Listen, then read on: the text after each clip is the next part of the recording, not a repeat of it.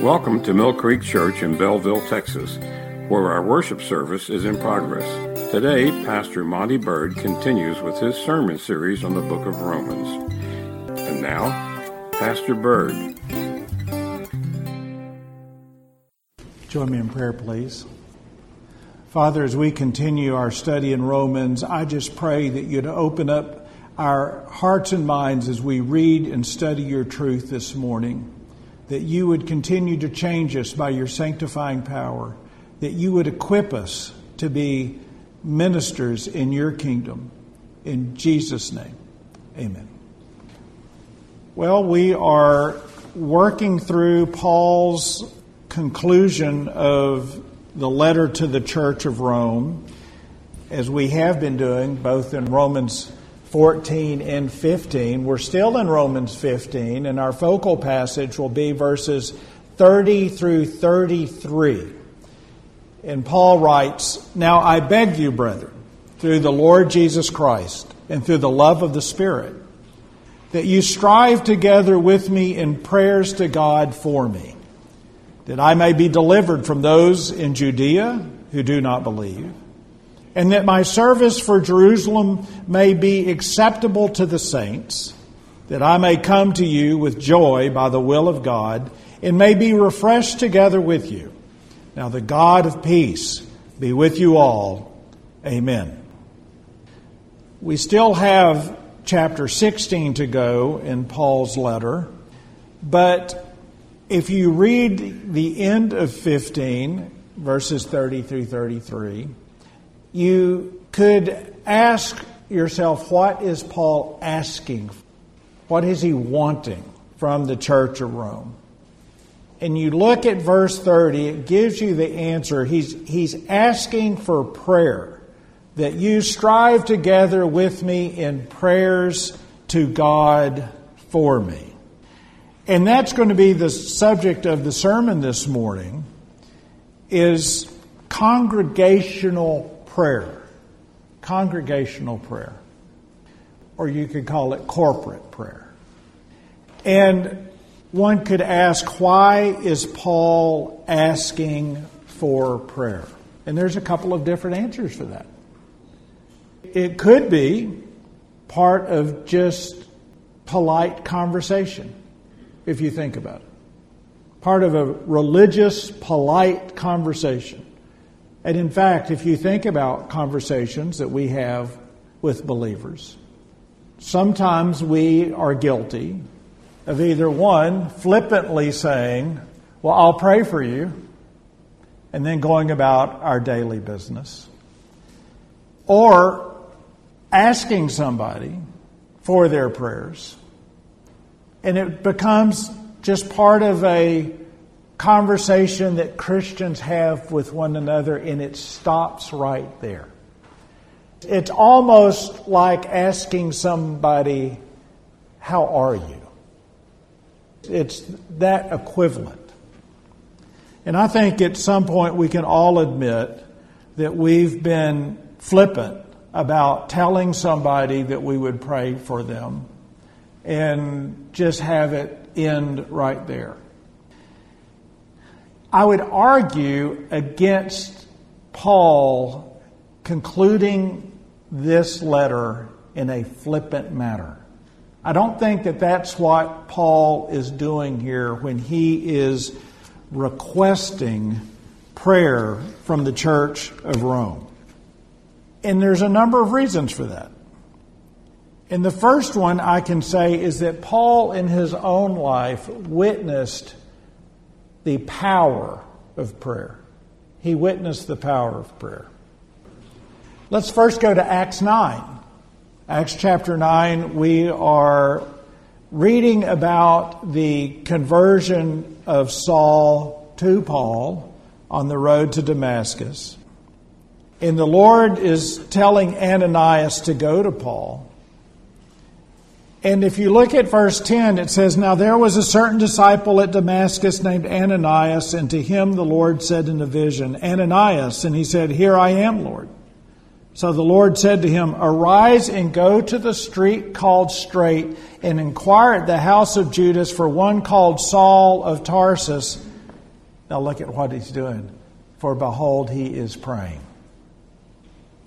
And it goes on in verse 12, and it says, "And in a vision, he has," referring to Paul, "he has seen a man named Ananias coming in and putting his hand on him so that he might receive his sight."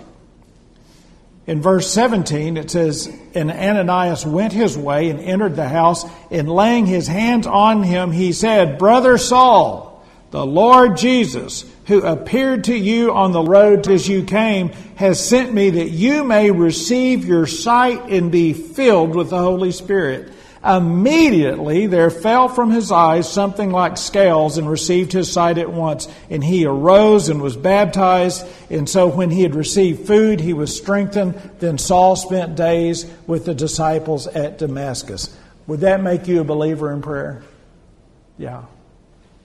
That you were blinded by Christ on the road to Damascus. You had scales on your eyes. You're praying. You have a vision that Ananias is going to come and put his hands on you. And it works out to be that way. My friend, I think that if that were you and me, we would be a firm believer in the power of prayer. There was another event in Paul's life that made him a firm believer in the power of prayer. And it's while he's sitting in a Philippian jail cell. Turn with me to Acts chapter 16.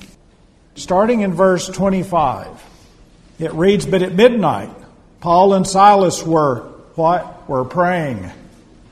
They were praying and singing hymns to God. And the prisoners were listening to them. Suddenly, there was a great earthquake, so that the foundations of the prison were shaken. And immediately all the doors were opened, and everyone's chains were loosed. And the keeper of the prison, awakening from sleep and seeing the prison doors open, supposing the prisoners had fled, drew his sword and was about to kill himself. But Paul called with a loud voice, saying, 'Do yourself no harm, for we are all here.' Then he called for a light, ran in, and fell down trembling before Paul and Silas. And he brought them out and said, 'Sirs, what must I do to be saved?' So they said, 'Believe on the Lord Jesus Christ, and you will be saved, you and your household.'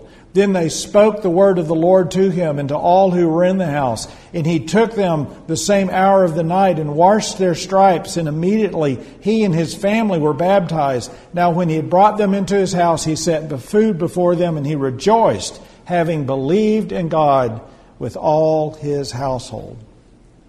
So not only was his prayer answered, but also the Philippian jailer came to a saving knowledge of the Lord Jesus Christ. Both of those occasions would make you a firm believer in prayer.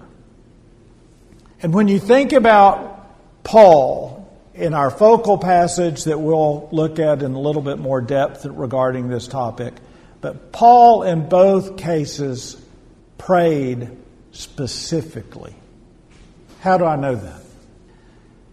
Well, if you were immediately blinded on the road to Damascus, would you be praying specifically? Absolutely.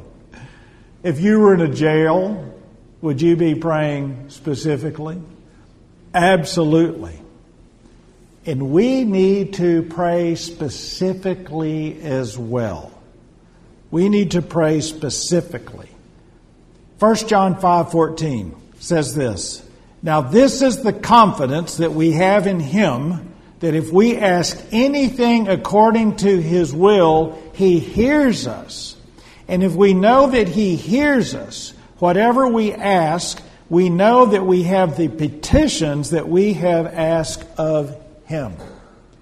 First of all, we need to pray with confidence. It says this is the confidence that we have, that if we ask anything according to His will, He hears us. Going to the Lord in praying in confidence. Confidence. I think that Prayer, unfortunately, in our modern time has almost become a hope. But it doesn't need to be a hope. He hears us. Now, you may not get the answer that you're wanting, your outcome that you're wanting. But in your prayer, can you be confident that God's sovereign will is going to be accomplished? That answer is yes. So I can go to Him in confidence. But I also need to go to Him with specificity. Why is that the case? Because it says here in 1 John 5, verse 15, we know that we have the petitions that we have asked of Him. What's a petition? It's a specific request, isn't it? It is a specific request. And you and I, as we engage the Lord in prayer, need to be specific. Paul was specific in our focal passage. Look back, Romans 15, verse 30. Let me point out to you 3 specific things that Paul asked the church of Rome to engage with him in corporate prayer. 15:30, now I beg you, brethren, that the Lord Jesus Christ and through the love of the Spirit, that you strive together with me in prayers to God for me. Here's the first one, verse 31. That I may be delivered from those in Judea who do not believe. Now remember, he's going to Jerusalem to present an offering. And what he's asking for protection, isn't he? And so he's specifically saying, I'm going for this moment in my ministry, and I'm asking that you pray to God for my safety. What's the second thing? It's right there in verse 31. And that my service for Jerusalem may be acceptable to the saints. He's praying for a success in ministry. Protection, a success in ministry. Look at the third thing, verse 32. That I may come to you with joy by the will of God and may be refreshed together with you. In other words, he's praying that his ministry might continue past Jerusalem so he can go visit the church at Rome, which he's longed to do. So here he is, as he's concluding his remarks in verse 15, he's asking the church, join with me together in prayer, and here are my specific requests. Here's my specific request. God wants us to petition Him specifically. A great reference for that is the model prayer in Matthew 6. And I think it's important. A lot of people call this the Lord's Prayer. That's how it's commonly known. But other people refer this as the model prayer. And the reason why they refer to it as the model prayer, if you remember contextually, his disciples are saying, Lord, teach me to pray. So we're not meant to say the Lord's Prayer or the model prayer as our only prayer. He's not saying this is the prayer. He's going, this is a guideline for how you should be praying. I believe it's one of the most beautiful prayers in all of literature. But it is a model prayer. And when you look at it in that context, that it is a model prayer, it is a guideline. If you look, our Father in heaven, hallowed be your name, your kingdom come, your will be done on earth as it is in heaven. Give us this day our daily bread and forgive us our debts as we forgive our debtors. And do not lead us into temptation, but deliver us from the evil one. For yours is the kingdom and the power and the glory forever. Amen. When you look at that prayer, can you pray for the kingdom of God specifically? That answer is yes. If I am praying for the salvation of souls, is that a fit for the kingdom of God? It is. It is. In your mail out this month, as you got your table talk, there were 2 cards in there for you to invite someone to church. And we do need to be inviting people to church. And we also need to be engaging in prayer for people who do not know Christ. Now, I could go over here to the grocery store and I could hand a complete stranger one of those cards. People used to do that to me. I used to sack groceries when I was a kid. And invariably, I'd have people that would give me a spiritual tract as I was leaving. We could do that. Is it a lot more effective for you to look at a lost person that you know specifically that does not know the Lord Jesus Christ and give that card and engage your prayer life for that person's salvation? See, our prayer life needs to be specific, and there's a lot of people that you and I could be praying for specifically, that they would be coming to a saving knowledge of the Lord Jesus Christ. How about your daily provision? Can you pray for that specifically? Absolutely. How about your safety from temptation? Can you pray for that specifically? Absolutely. You see it in the model prayer. God wants us to have a rich prayer life to where we engage with Him and encounter Him with the things that we are dealing with on a daily basis. It needs to be specific. And this is what Paul is doing with the church at Rome. He's saying, pray for me, and here are the things that I need prayer for in my life at this particular point in time. Paul also believed in corporate prayer, because you see it in our focal passage. Look back at Romans 15, verse 30. It says, "Now I beg you, brethren." Now, if I told you I'm begging you to do something, is that intense? It's saying, hey, this is important, right? "Now I beg you, brethren, through the Lord Jesus Christ and through the love of the Spirit, that you" what? "Strive together with me." As I mentioned before, that's not just this flippant, hey, when you think about it, throw a prayer up for me. It means it's a serious exercise that we're striving together. That we're striving together in prayer. I'd also like to mention here that it is kingdom-based. It's kingdom-based. I can't remember what book I was reading on prayer, but this phrase stuck with me. It said, too many times the list of the prayers of the church has become the organ recitals for the saints. In other words, it's just a list of our health problems. And we should be praying for each other's health problems. I'm not saying that. But unfortunately, sometimes that can take precedence over praying for the kingdom of God. What's the first thing that Jesus tells you to pray for in the model prayer? His kingdom. His kingdom. And unfortunately, the church has gotten lax on that. You can Google that. You can Google the demise of the Wednesday night prayer service.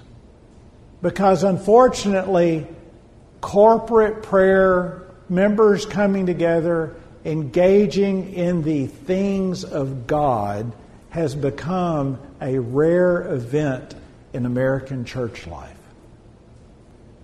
Now, that's a real shame for a whole lot of reasons. And one of the things that really makes me sad in the fact that less and less people come and engage in a corporate prayer together is that they are forgetting about the promises of corporate prayer. In Matthew 18, verse 19, Jesus said, "Again, I say to you, if two of you agree on earth concerning anything that they ask, it will be done for them by my Father in heaven. For where two or three are gathered together in my name, I am there in the midst of them." You think about the church in decline. And my friends, the American church is in decline. In a recent Barna poll, it says only 1 out of 4 Americans are practicing Christians. There's a lot of people that say that they're Christian.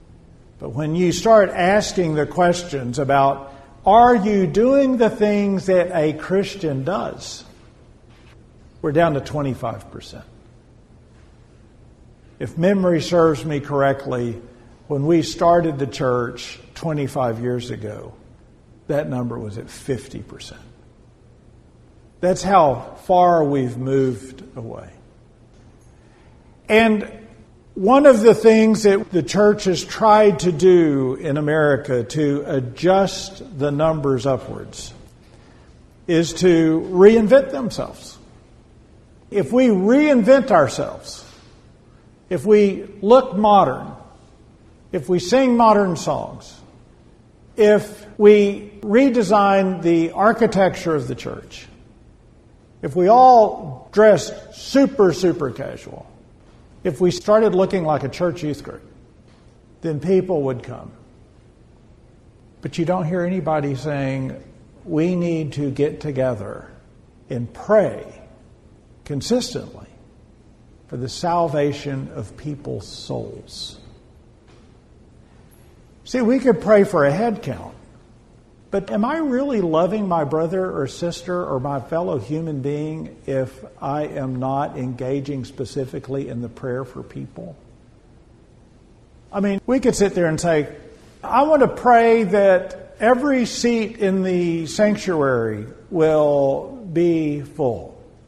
That's what I'm going to pray for. Be careful what you pray for. But does that further the kingdom of Christ? Now, if I prayed that people would come to a saving knowledge of Jesus Christ, that they'd come for salvation, and you and I engage together in the prayer for people to come to a saving knowledge of Jesus Christ, that's praying for the kingdom of God, isn't it?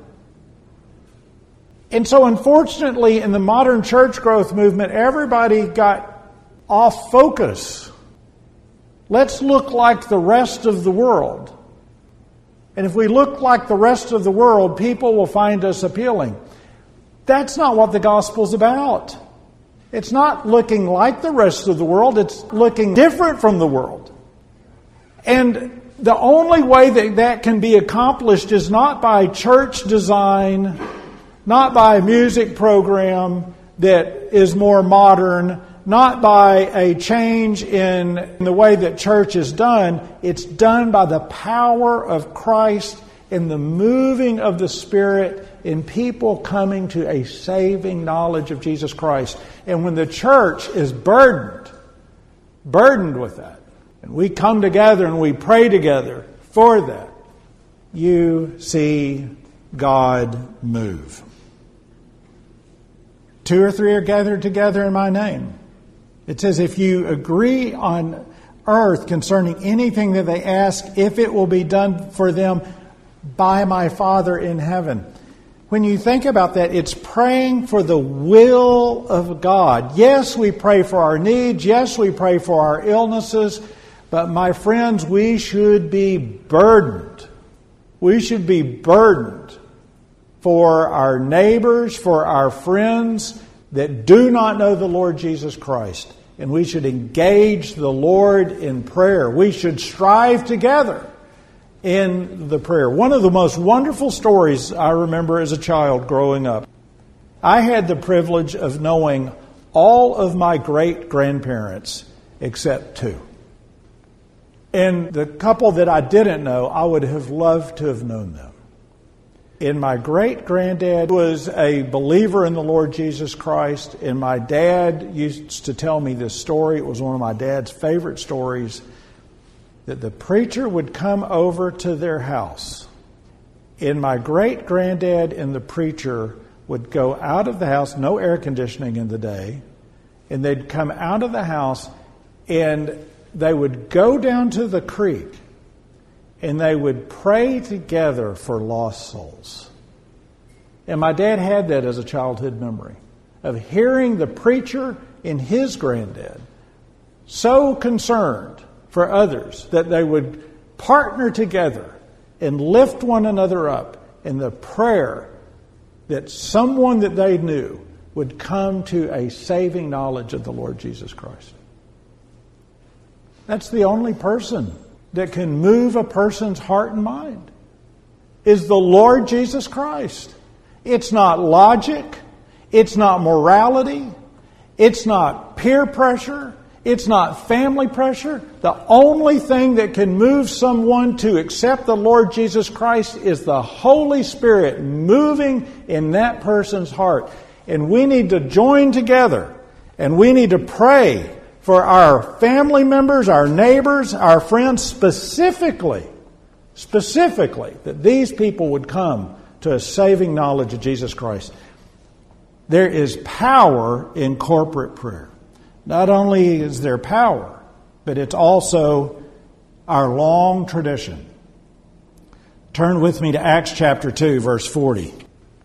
Here, post-Pentecost, it says in verse 40, "And with many other words he testified and exhorted them, saying, 'Be saved from this perverse generation.' Then those who had gladly received his word were baptized, and at that day about 3,000 souls were added to them. And they continued steadfastly in the apostles' doctrine and fellowship, in the breaking of bread," and then what else? "And in prayers." Since the beginning of the church, there has been congregational prayer, where we come together and we lift up our prayers together, that we pray for one another, that we pray for the lost, that we petition God. And therein lies the power of being a Christian. The power that God uses to work through our lives is bound in the power of prayer. So we need to pray expectantly for that. It shouldn't be at the bottom of the list. In fact, it should be at the top of the list. It shouldn't be the matter of last resort. If you think about that, and sometimes we're all guilty of that, we'll try everything in the world, and when everything else doesn't work, well, I guess I better pray about it. I'm going to butcher this Martin Luther quote, but my paraphrase, where he said, "I have much to do today. I'll begin with 3 hours of prayer." Everything should be bathed in prayer. And we shouldn't be embarrassed. I've encountered that as a pastor, where people say, "Well, I'm embarrassed to pray." Nobody should be embarrassed to pray. You're just talking to Jesus. You shouldn't be embarrassed by that. "Well, I'm afraid I'm going to make a mistake." You can't make a mistake. And if you make a mistake, the Holy Spirit cleans it up before it gets there. Just pray.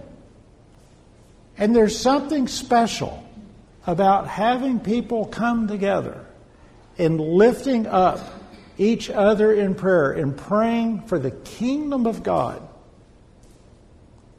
I'm worried about the Church in America. I'm worried about Mill Creek, as we are an older congregation. There's one thing that we need to do more than anything else. Yes, we need to invite. Yes, we need to go out and witness. We need to do all those things. But my friends, before we do any of that, we need to partner together as believers of the Lord Jesus Christ, and we need to petition God that He would use our congregation to further His kingdom and rest in the power and confidence that we have in prayer. Join me in prayer, please. Father, I just pray that we might be a praying people, that we would pray with confidence, that we wouldn't pray flippantly, but we would strive together with one another regarding the things of your kingdom, that we would put the kingdom ahead of our needs and our desires, just as you gave us the example in the model prayer, that we would be kingdom focused. I pray, Lord, that you'd work through us. I pray that we would be a witness. I pray, Lord, that you'd move among us and that we would give you all the glory as we see you move and act. In Jesus' name, amen. Thank you for joining us as Pastor Bird continues this sermon series. If you wish to hear more, you may find him at millcreekchurch.org or go to sermonaudio.com/millcreekchurch. Prayer requests may also be left at millcreekchurch.org. Our church services are as follows. Sunday morning Bible study is at 9 a.m., followed by our worship service at 10 a.m. We have Wednesday night prayer meeting and Bible study, and they are at 6:30 p.m. For more information and our mission statement, please visit our website, millcreekchurch.org.